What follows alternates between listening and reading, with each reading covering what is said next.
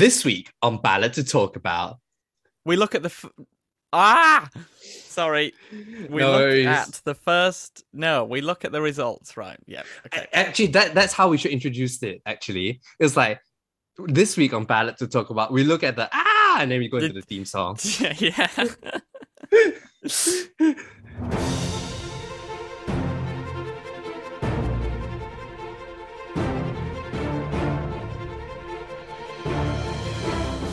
Hello and welcome to the latest episode of Ballot to Talk About. It is Sunday, the 13th of February, 2022, and joining me, as always, from the other side of the world is my co-host Sam. Sam, Valentine's Day is tomorrow. Do you have any plans? I do not. No, do you? Me and work will be my Valentine's days. So no. It's a very unhealthy relationship. But at least I don't have to pay jack up prices. So there you go. Well, that is always a benefit of not having plans. Well, on another completely different note, this week we'll be looking at two different sets of elections from, frankly, opposite ends of the world.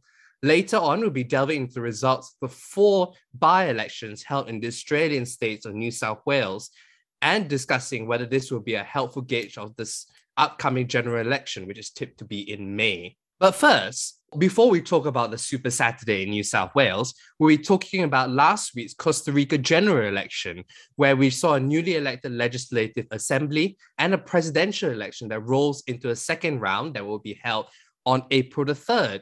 So, Sam, as a good starting point, frankly, if you a sentence to describe what the second round of the presidential election will be, is that it's the battle of the X's, isn't it? It is indeed, because both of the candidates going into the second round in the presidential election in Costa Rica will be familiar names to Costa Ricans, because it will be a battle between the former president, Jose Maria Figueres, who is from the centrist National Liberation Party, and he'll be going up against the former finance minister, Rodrigo Chavez, who is from the Social Democratic Progress Party. And Figueres did top the first round with 27% of the vote, but failed to meet the 40% of the vote required to avoid a second round. And it will be only the fourth time in Costa Rican history that a second round will be required. But notably, it is now the third presidential election in a row that has gone to a second round. So I'm wondering whether it's a new trend that the second round actually will need to be in place in Costa Rican presidential elections. Chern, just to start us off, a curiosity of this election is that both of these candidates, former President Figueres and former Finance Minister Rodrigo Chavez, come from parties with a social democratic tradition. And I thought it was interesting that both of these parties represented in the second round seem to be from a similar ideological perspective. So, curious, Chern, why do you think this has happened? And is it typical in Costa Rica to have quite a centrist left wing lean to its politics? I think there's a tradition in Costa Rica for moderation, be it of the center left or the center right variety.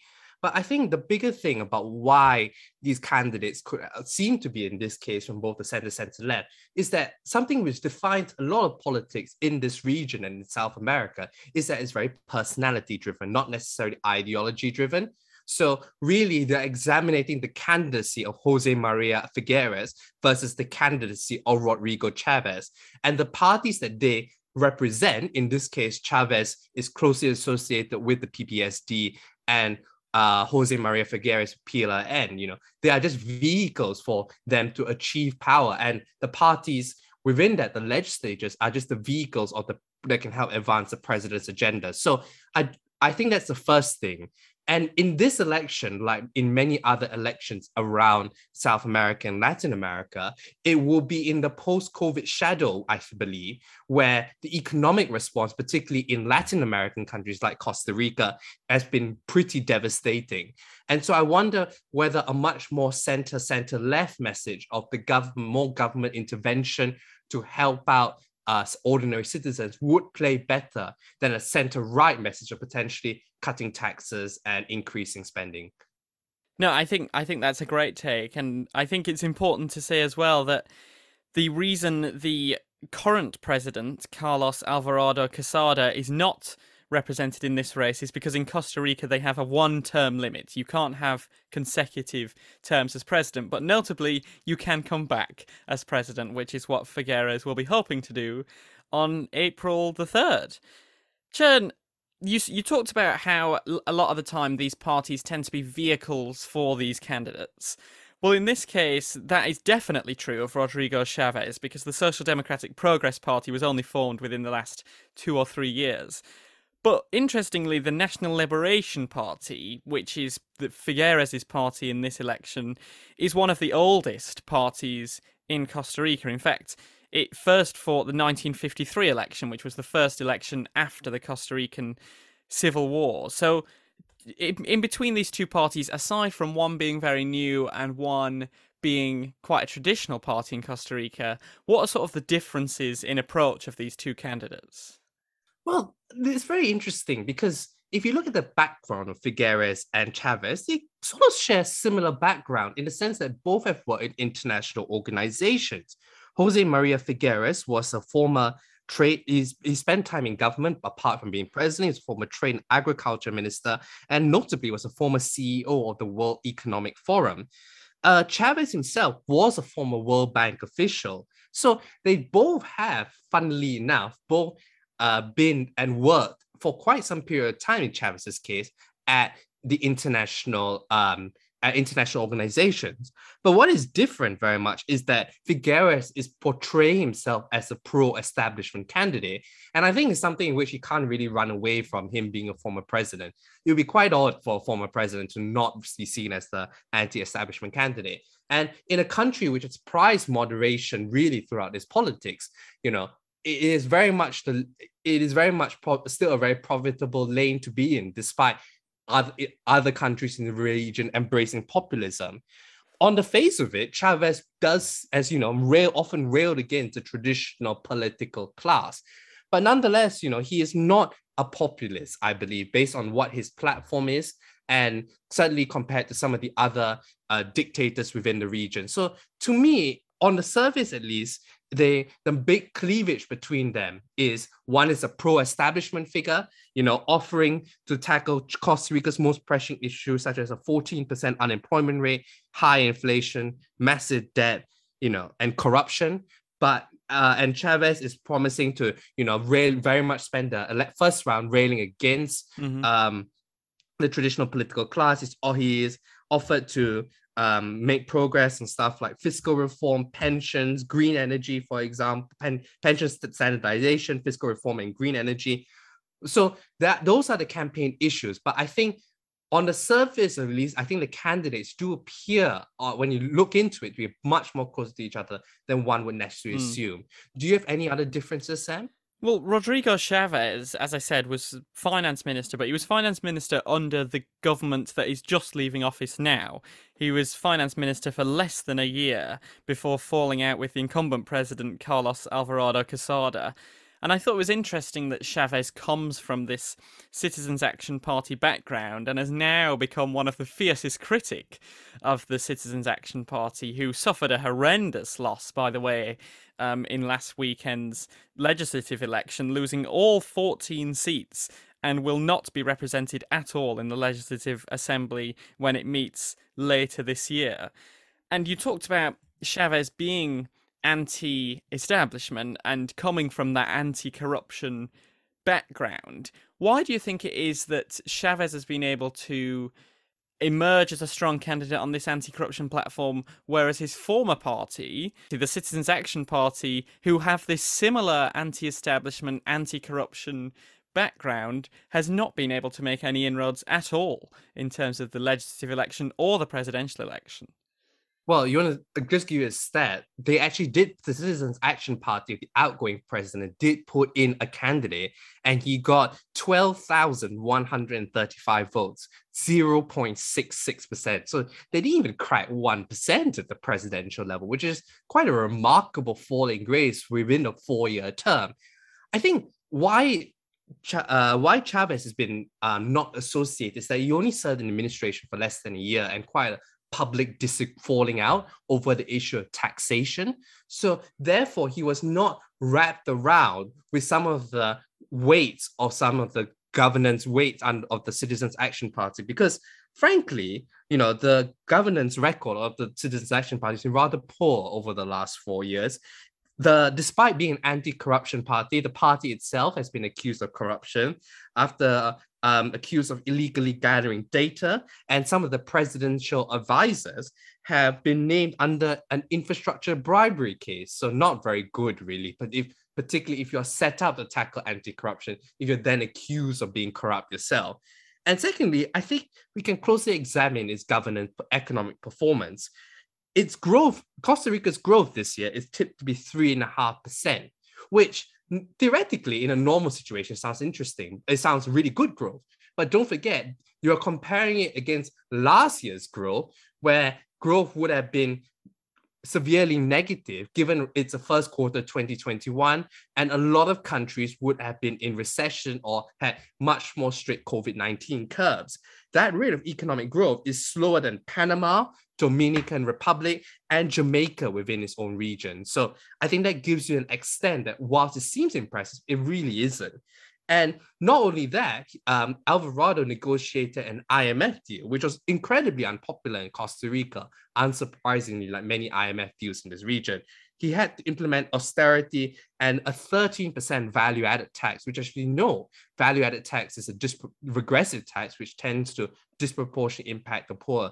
So with such a governance record, with such a corruption scandal overcoming it, it frankly was, if Chavez had any presidential ambitions, the fact that he had a public falling out, the fact that he will spend less than a year within administration meant that message could still continue, because he could say that, look, even the anti-corruption party's been accused of corruption. And look, I only spent a year there and frankly had a very public falling out. So I am not associated with this party, despite the fact I work for them.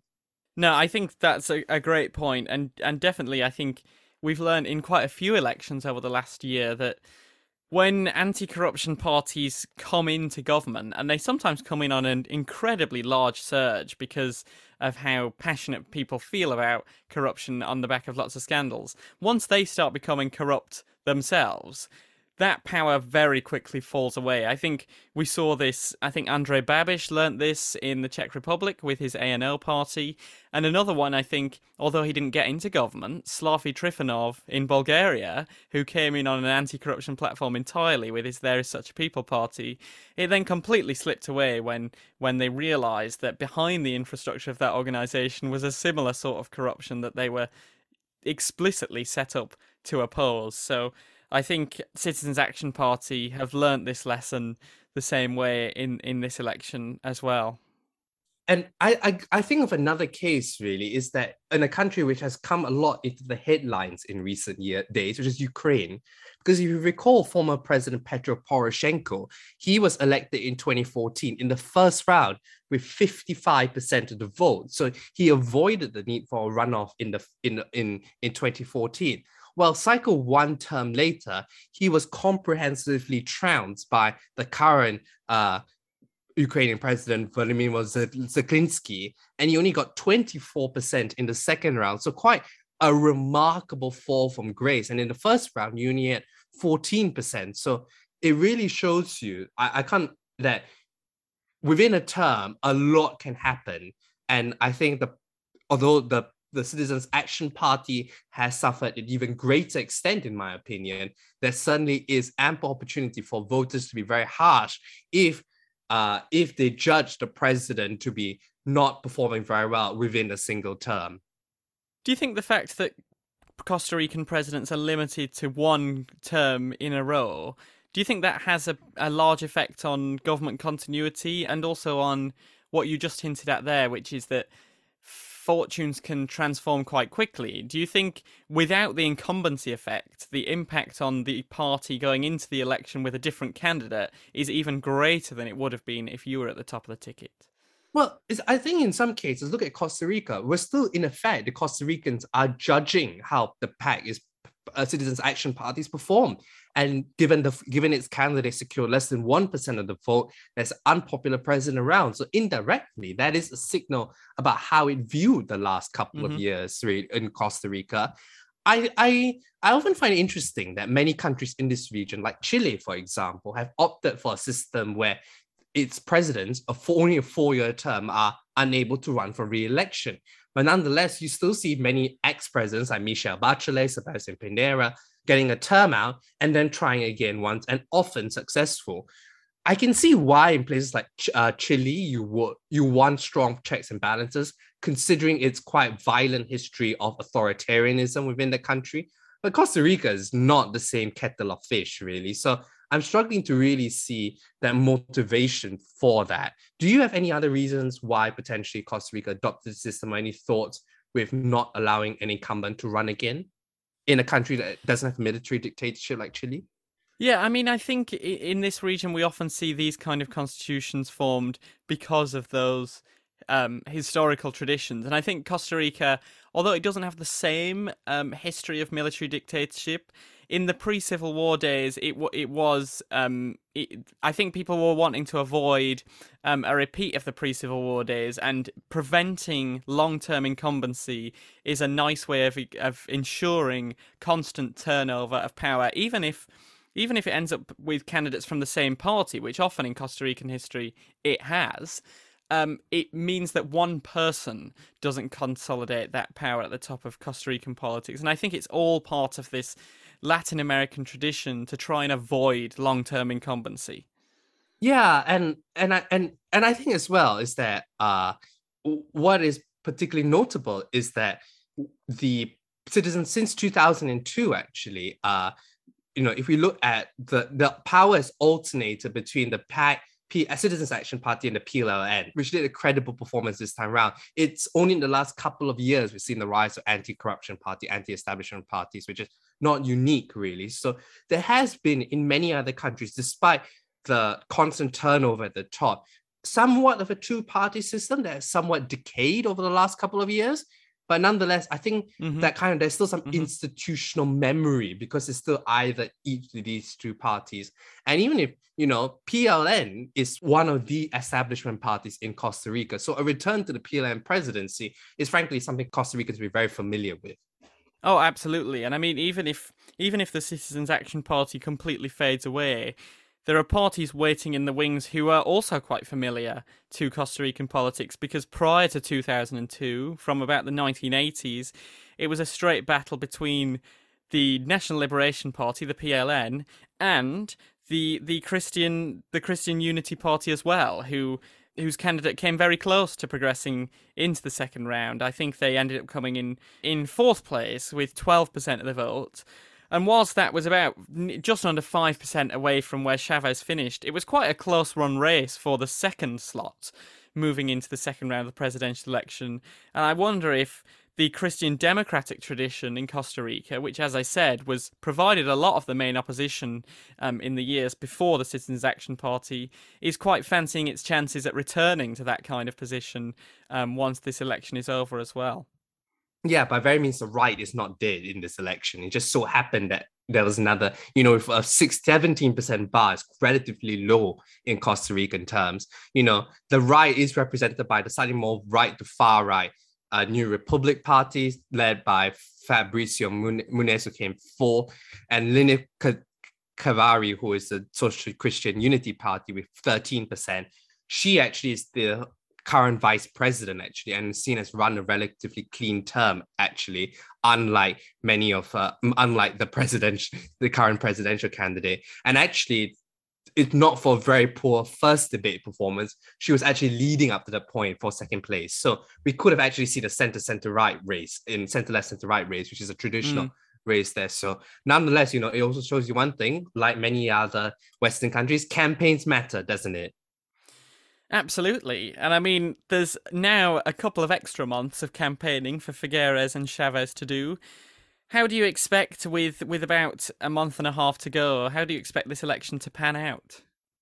Well, that's a $1 million question. I mean, we have seen and we've been burned many times in South America where it does look that the first round, there was a clear winner, and the ideological positions of the candidates in the second, third, fourth, fifth would assume that it will be the front runner that will be favored. But we actually saw the second place candidate that was elected. We think Peru, for example, Pedro Castillo versus Keiko Fujimori.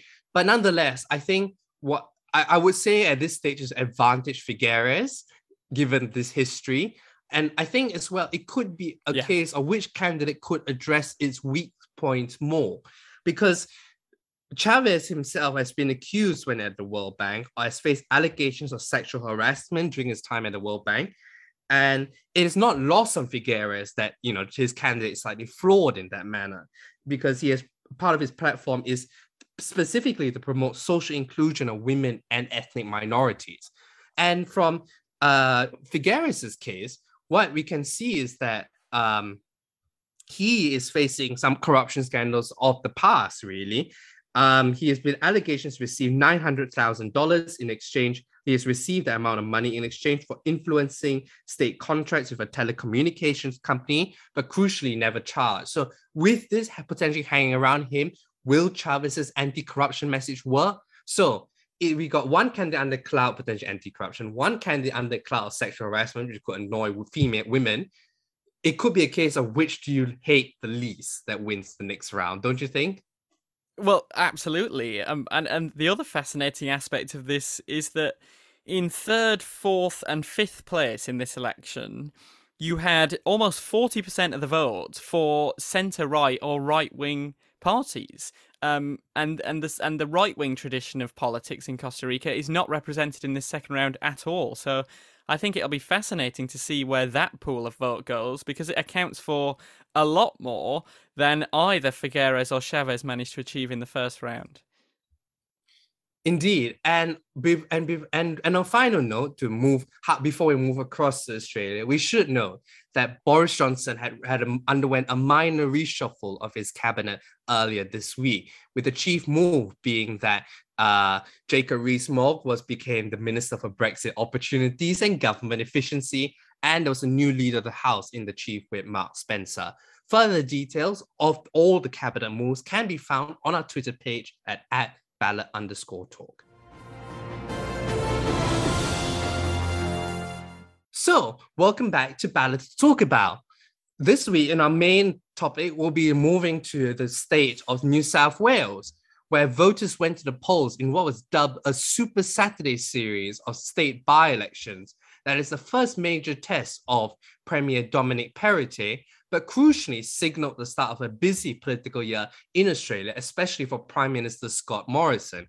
Counting is still continuing, and crucially, we're recording this podcast on Sunday night in Australia, and they haven't counted any postal votes, and only some of the pre-polls have come through.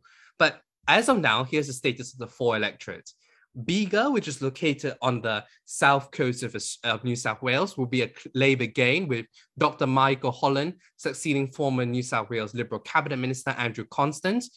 In Monaro, which is next door, we see Nicole Overall succeeding former New South Wales Deputy Premier John Barilaro in retaining its seat for the Nationals.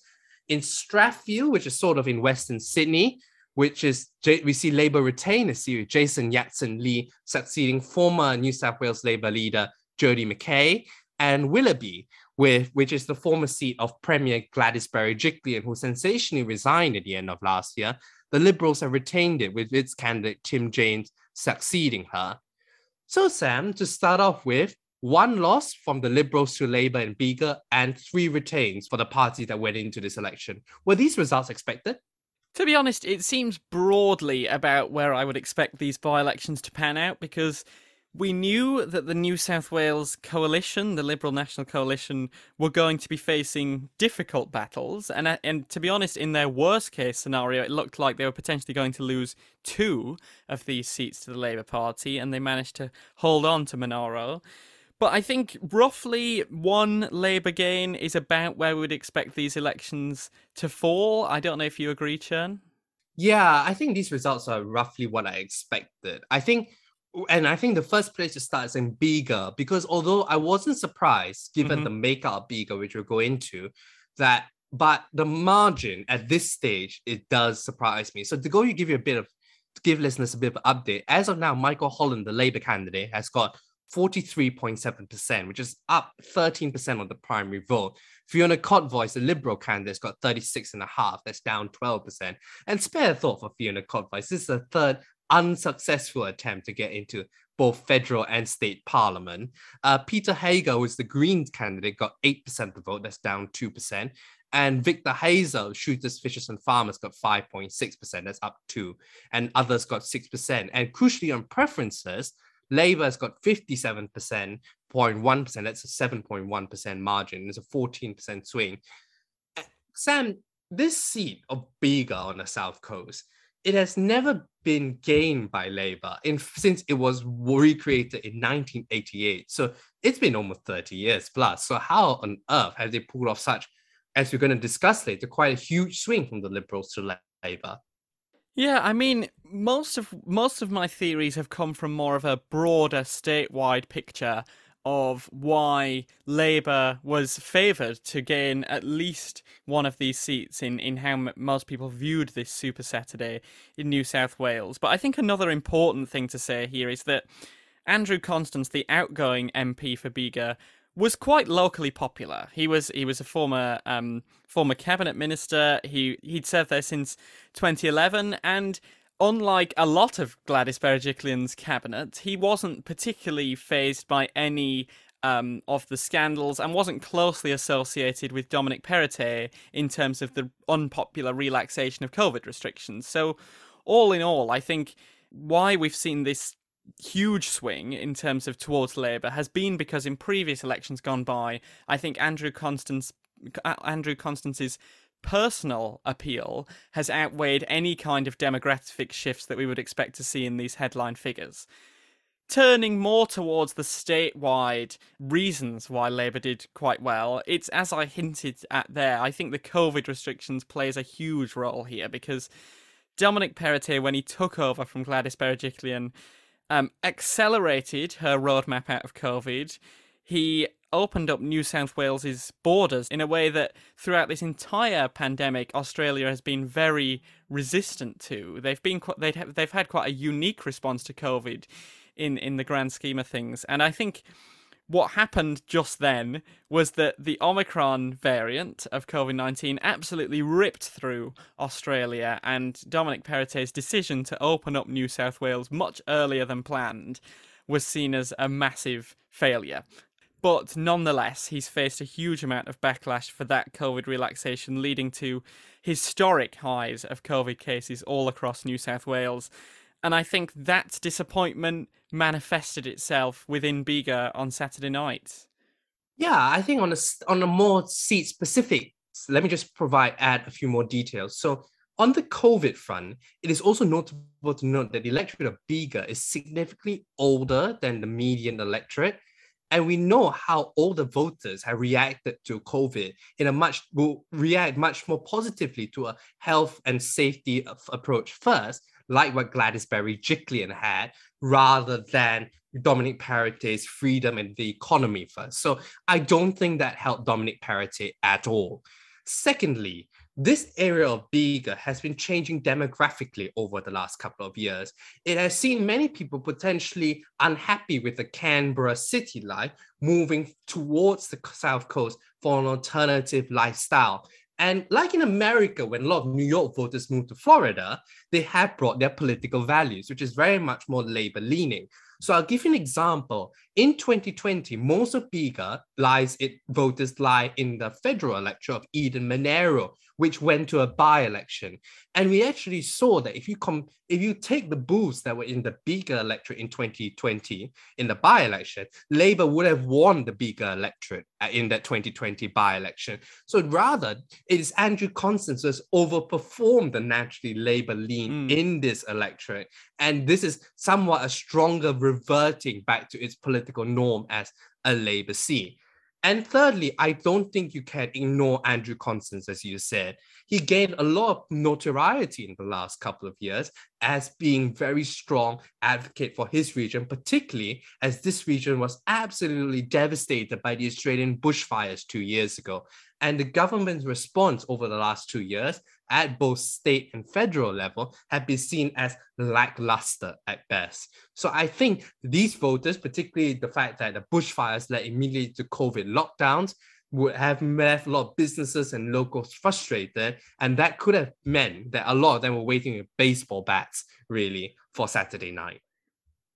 Yeah, if anything, I think it shows a lot about how powerful incumbency can be in local election races because, as you pointed out there, with the demographic shifts almost being hidden by the popularity of Andrew Constance, then when you remove that incumbent and there's a 14% swing, it seems a lot more alarming than actually it should necessarily feel because of those demographic transformations. Do you think that's a fair comment? Yeah, I think you're right. It does exacerbate that. Though I have to say one other caveat to that is that New South Wales has a tendency, particularly at by-elections, to swing very heavily against the government at hand. So 14% is actually seen as in the ballpark, actually, for New South Wales state by-elections. So, but nonetheless, repeating that feat as we're going to be suspects and talking about at by-election for the general elections will be a completely different thing. But nonetheless, Sam, if we look at the magnitudes of swings, 14% is very different from the result we saw in next door Monaro, isn't it? So what happened to the Nationals there? Yeah, so we had, as you said at the start, Nicole Overall, the Nationals candidate, gaining 47% of the vote, which is a drop of 5.4% from her predecessor. And the perennial Labour candidate Bryce Wilson got 33.8%, which is an increase of 7%. And then we saw a handful of votes as well for Catherine Moore of the Green Party and independent candidates. And then in the two-party preference, we actually saw the Nationals gain 55% of the vote versus Labour's 45%, which was a swing of just under 7%. So slightly less exaggerated than Bega. And would you think it's fair to say that it's a disappointment for Labour that the swing was capped at 7%, considering that on the best night, they were hoping to gain both of these seats? I think it's very interesting. So I think Monaro, has also, don't forget, has been severely impacted by the bushfires as well, though I suspect to a lesser extent than Bega. So that's the first thing. The second thing is that the biggest booth in Monaro is the city of Queanbeyan. And Queanbeyan is frankly an excerpt now of the Canberra suburbs, which is people who work for the public service in Canberra tend to live in Queanbeyan and vote in Monaro. So public service people tend to vote Labour. And the biggest factor is the retirement of John Barilaro, the former New South Wales Deputy Premier and Nationals leader. He blew out the margin in 2019 to double digits, 11%. Whereas now at 55% 2PP, we're actually, Nationals have performed better than in the 2015 election. So I think that particular last point, you've got lots of public servants, you've got an area which has had bushfire impact. You've had the retirement of a particularly local member who knew how to, for want of a better words, get a lot of money for his electorate. The fact that it swings only 6.6% is frankly a bit of a disappointment and would require looking to if I was Labour in an environment where both the coalition, as you said, has not fared well at state and federal level. I wonder, Sam, and do you share my thoughts that potentially Nicole Overall running as a national rather than liberal has explained why that swing was capped? Yeah, I think that potentially has something to say, particularly if you're viewing these by-elections as a backlash against Dominic Perrottet as an individual rather than the New South Wales government in its entirety. But if I were the Labour Party, as you said, I think Monaro is probably more of a disappointment in some ways because Labour has won this seat before, whereas they've never won Bega before. And even when Barilaro was winning it in the early days, as you suggested there, he was winning it quite narrowly. And yet the swing here is much more limited than Bega, and they didn't pick it up even on what has widely been perceived to be a good night for the Labour Party. So I wonder is there an element of demographics going on here as well, but almost in the opposite direction? Hard to say, really, because like I said, the movement has been people from Canberra outwards into Monaro and to Bega. So I think it really warrant more explanation to give you an extent of how recent Labour held it. They last held it until 2011 when they lost power. They held it from 2003 to 2011 when they were in government. So seats like Monaro, is the seats that New South Wales Labor would need to build its path to a majority Labor government. And don't forget, the context we're talking about is that the New South Wales Liberals at state level have been and Nationals have been in power since 2011, 11 years already. By the time they will fight the next election, there will be 16 years in power. Dominic Perrottet will be looking for their fourth term.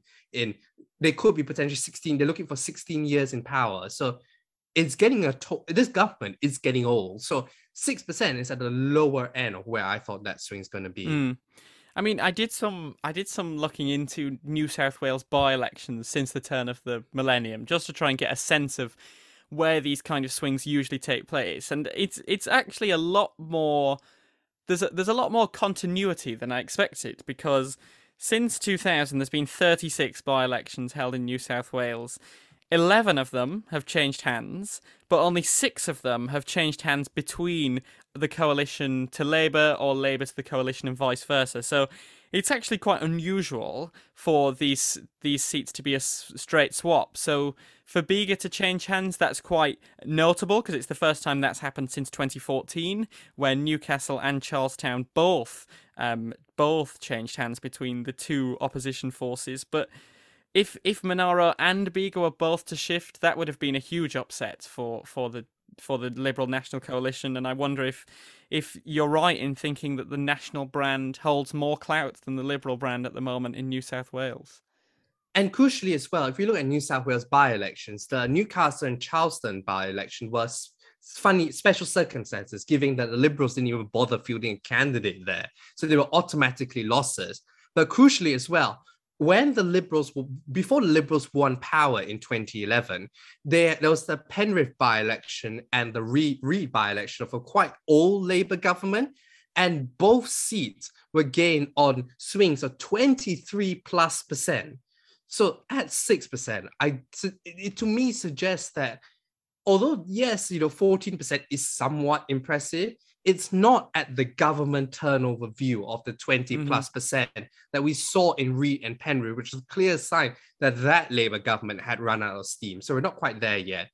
And Sam, if we look at Strathfield, that is even worse news for the Labour Party in a way, isn't it? No, it really is, because Strathfield has been a solid Labour seat for quite some time. And yet, in this election, we actually saw Labour's vote go down on a night that has widely been seen as a good night for Labour, with Jason Yatsen-Lee losing 3% on Jodie McKay's 2019 result, with Bridget Sarker of the Liberal Party staying pretty stagnant versus 2019 on 38%. But the biggest problem here was Elizabeth Farrelly, who is an independent candidate, gained nearly 10% of the vote, which seems to have widely come from across the spectrum in terms of changes from 2019, but certainly didn't seem to help the Labour Party on a night that elsewhere was a good night for them. So although that they held it quite comfortably in the end with quite minimal change on the two-party preference, do you think they'll be disappointed with this result? And if you were to try and pinpoint anything, what do you think is to blame for a relative underperformance here versus the other by-elections? Quickly a thought, just to let you know, Elizabeth Farrelly herself is a former Labour Party member, actually. So, but the problem in New South Wales, and this will become when we talk about Willoughby, is that unlike federally, this is an optional preferential voting system. In other words, when voters go to the polls for these New South Wales by-elections, if there are 5 candidates, they can only number 1 and cast a valid ballot. Federally, if there are only 5 candidates, you have to number every single box. So what happened, I suspect a lot of Elizabeth Farrelly voters, particularly if they came from the Labour side, which given her Labour background is slightly more likely, is that you voted 1 for Elizabeth Farrelly and just didn't bother to number the rest of your ballot. So when her preferences get distributed, they don't go back to the Labour Party. They just die within that. So as a result, that could explain why currently the swing on the two-party preferred level is going in the wrong way. It's actually a swing from the Labour Party to the Liberals of just over half a percentage point, really. So that's on Elizabeth Farrelly, the first point. The second point is on Bridget Sarker as a candidate. She, unlike Jason Yatsen-Lee, who live on Sydney's North Shore comes from the electorate of Strathfield. So she lives locally and she's got quite an inspiring story, motivated to go into politics and as a road safety campaigner after her daughter was tragically killed there. So it's quite a good story. And she's often talked about how the Strathfield community has rallied around her in a difficult times. And this is her wanting to give back. So she's been seen as quite a strong candidate. So I think the Liberals did find a good candidate there.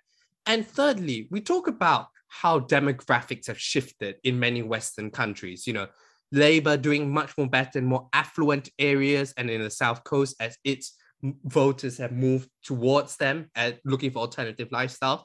Here in Strathfield, Western Sydney, more ethnic minorities, relatively poorer areas is where I think the Liberals could have naturally done a lot better with the demographics shift.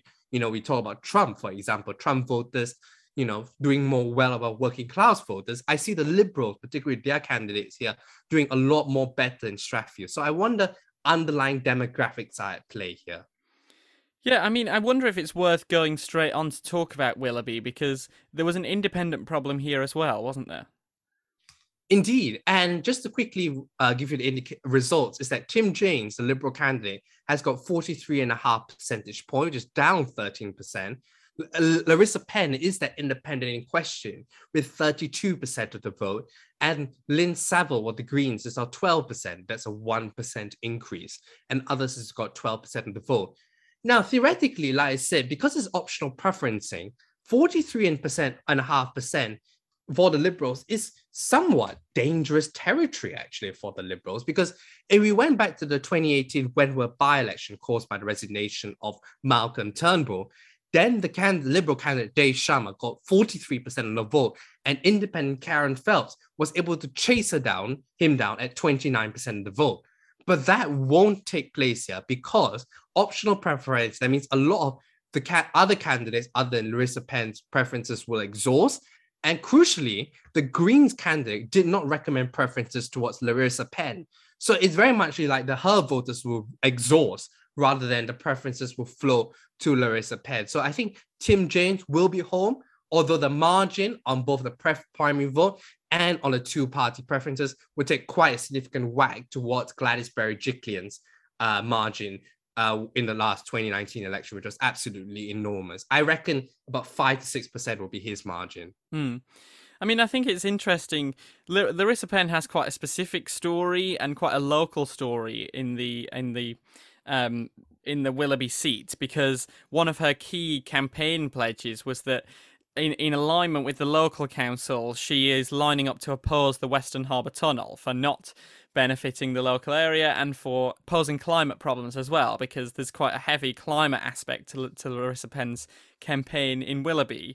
But I wonder whether, in combination with what happened in Strathfield as well, there's a wider story here to be told about independence, because there has been a lot of talk and a lot of fear in coalition and Labour circles in New South Wales and more broadly moving into the general election, that there will be a lot of independent candidates challenging Labour and coalition incumbents, which could potentially mean that the results in the general election in May and in next year's New South Wales state elections become a lot more unpredictable, because these votes could take votes away from the Coalition and Labour Party, but could also mean that these parties are dislodged when going into two-party preference as well. So do you think that's a fair story to be told, that we should keep an eye on independence in terms of shaking up these national and state-level races?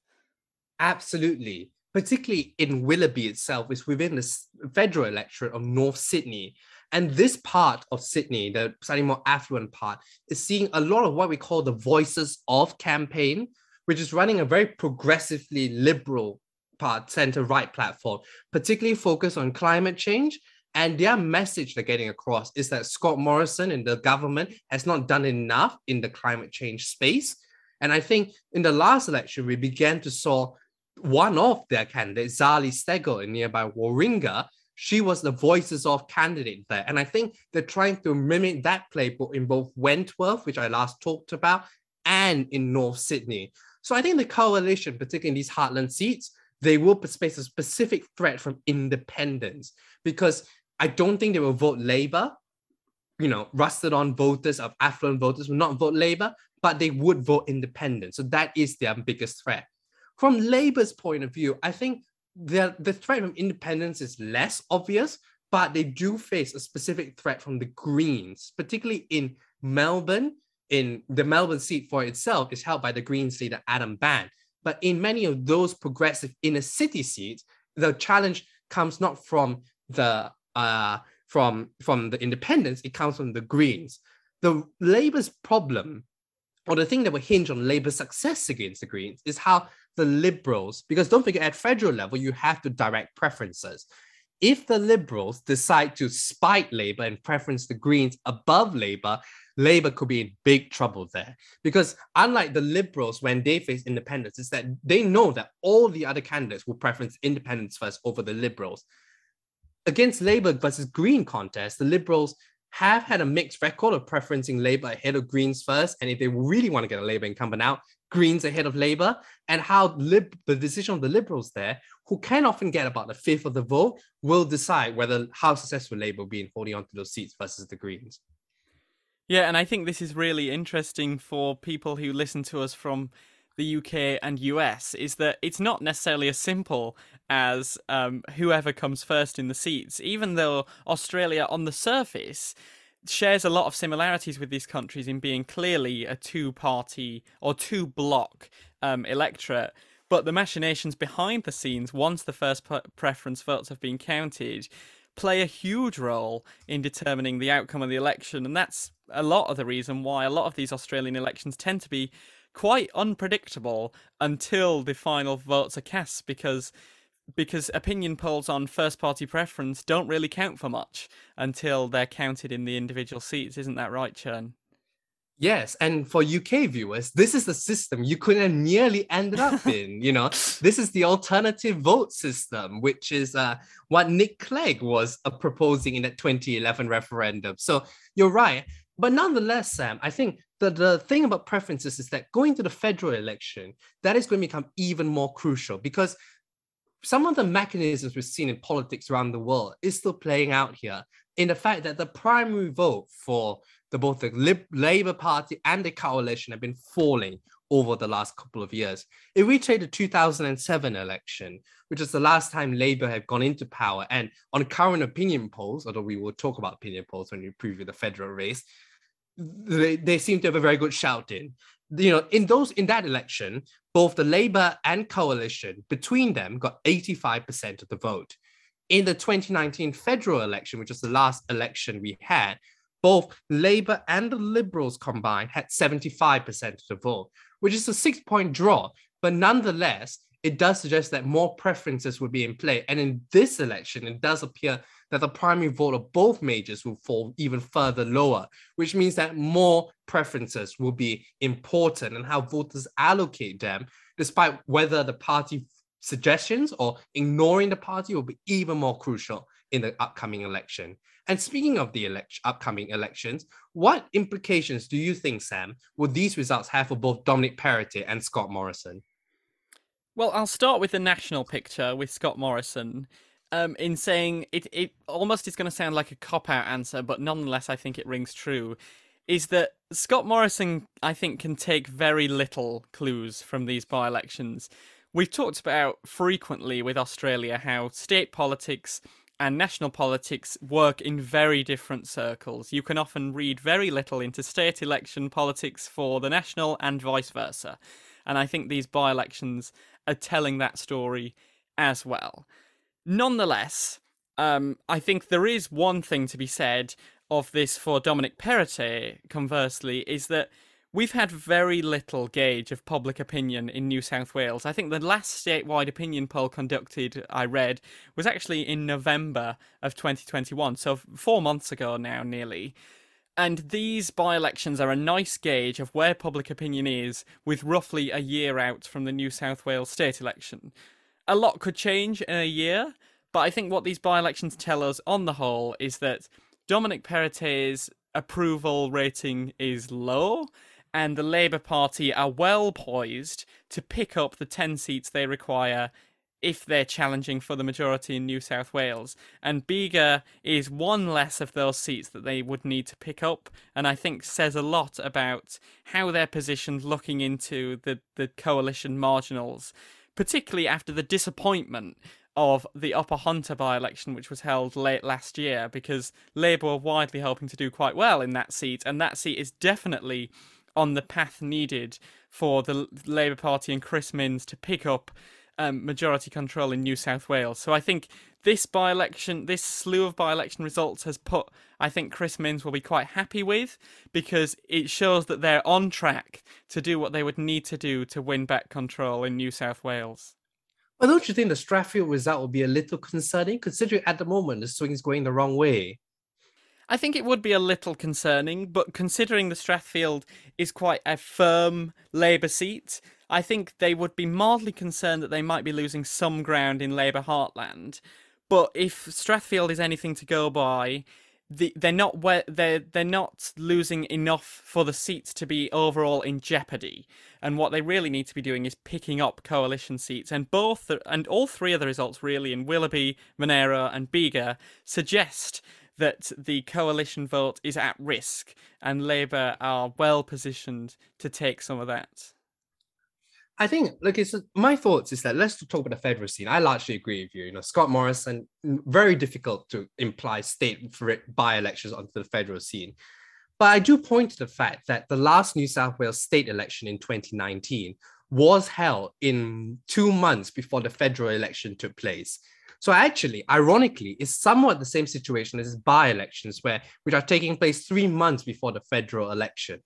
So against that, the 2019 state New South Wales election was the first indicator that Labour was in trouble in New South Wales at that election. The fact then Premier Gladys Berejiklian was returning for majority. So I think Scott Morrison will be concerned because he needs to pick up seats in New South Wales, and he looked at Eden Monaro, which is where most of Bega and Monaro is, as indications to potentially, to pick up. And in Gilmore, where they are fielding one Andrew Constance as the federal candidate there, hope that some of his local popularity will help him win the seat. So that swing on the South Coast could be a little bit concerning from his point of view, so close to the federal election. But nonetheless, I think you're right, the link is a bit tenuous there. On the state level, I'm not so optimistic about Chris Minns' chances of becoming Labour leader. I think he's still very much an unknown, and particularly the swings in Monaro and Strathfield going the wrong way will be a little bit concerning from his perspective. So I see these results as a mixed bag for Labour more than anything else. It's still, the fight's not over. 1 year more to go. There's a lot of politics could flow in between there.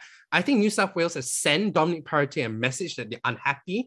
But if, for example, the federal government changed hands in May from Liberal to Labour, I wonder if at state level, they might be less willing to switch from Liberal to Labour and copy that arrangement, really. So I think Dominic Perrottet could win one more term, but it's getting much more difficult. And it's getting much more difficult because he is following in the footsteps of Gladys Berejiklian. The whole reason we're having the Willoughby by-election is because she resigned from Parliament. And she's still, I think, phenomenally popular with the people, really. And Dominic Perrottet, so far, has found it very difficult to replicate that popularity. And so therefore, I think the swing against him will be even more personal, given the fact that they lost such a popular premier in Dominic Perrottet. So I think New South Wales Labour will be heartened by these results, but 9 seats is quite a lot to get them into majority government. I see it very much currently as somewhat a hung parliament. Is looking very much more like you've got 3 Greens, 3 Independents, and 3 Shooters and Fishers farmers currently. Dominic Perrottet will survive to the next state election in 12 months' time. But given the fact that even though he only was 45 seats, he need 47 for majority, because there are currently 2 ex-Liberal cabinet members there who will give them 47. But I think the race is definitely on into who forms government, but it's currently not as clear-cut as I think compared to you. No, I'm sure we'll be back talking about New South Wales next year, if not focusing on it quite heavily in the general election. But I think the thing to constantly remember is that Gladys Berejiklian made history in 2019 for being the first Liberal government to win 3 consecutive terms. To win a 4th would be a phenomenal achievement on the part of Dominic Perrottet. So I wonder if its time factor will also become, regardless of what's going on in the overall preferences further down the ballot in certain areas of New South Wales, whether just really winning a fourth term for the coalition is going to be quite a tough ask, whatever the national picture is. Well, Scott Morrison is trying to win a fourth term for his federal LNP government. And I'm sure, Sam, only time will tell to find out that outcome. And we'll be covering all of the latest Australian political developments at state and federal level over what will be a bumper 2022. But for now, that is it for the latest episode of Ballot to Talk About. Join us again next week when we'll be reviewing election results from the early regional elections in Castile and Leon in Spain. And as always, we will continue to bring you up to date on the world of politics and elections from around the world, including the German presidential election. You can follow us on Twitter, Instagram, and Facebook at @ballot_talk, and do leave us a rating or review, or simply tell your friends about us. My name is Chen Han, and until next time, we will speak to you soon.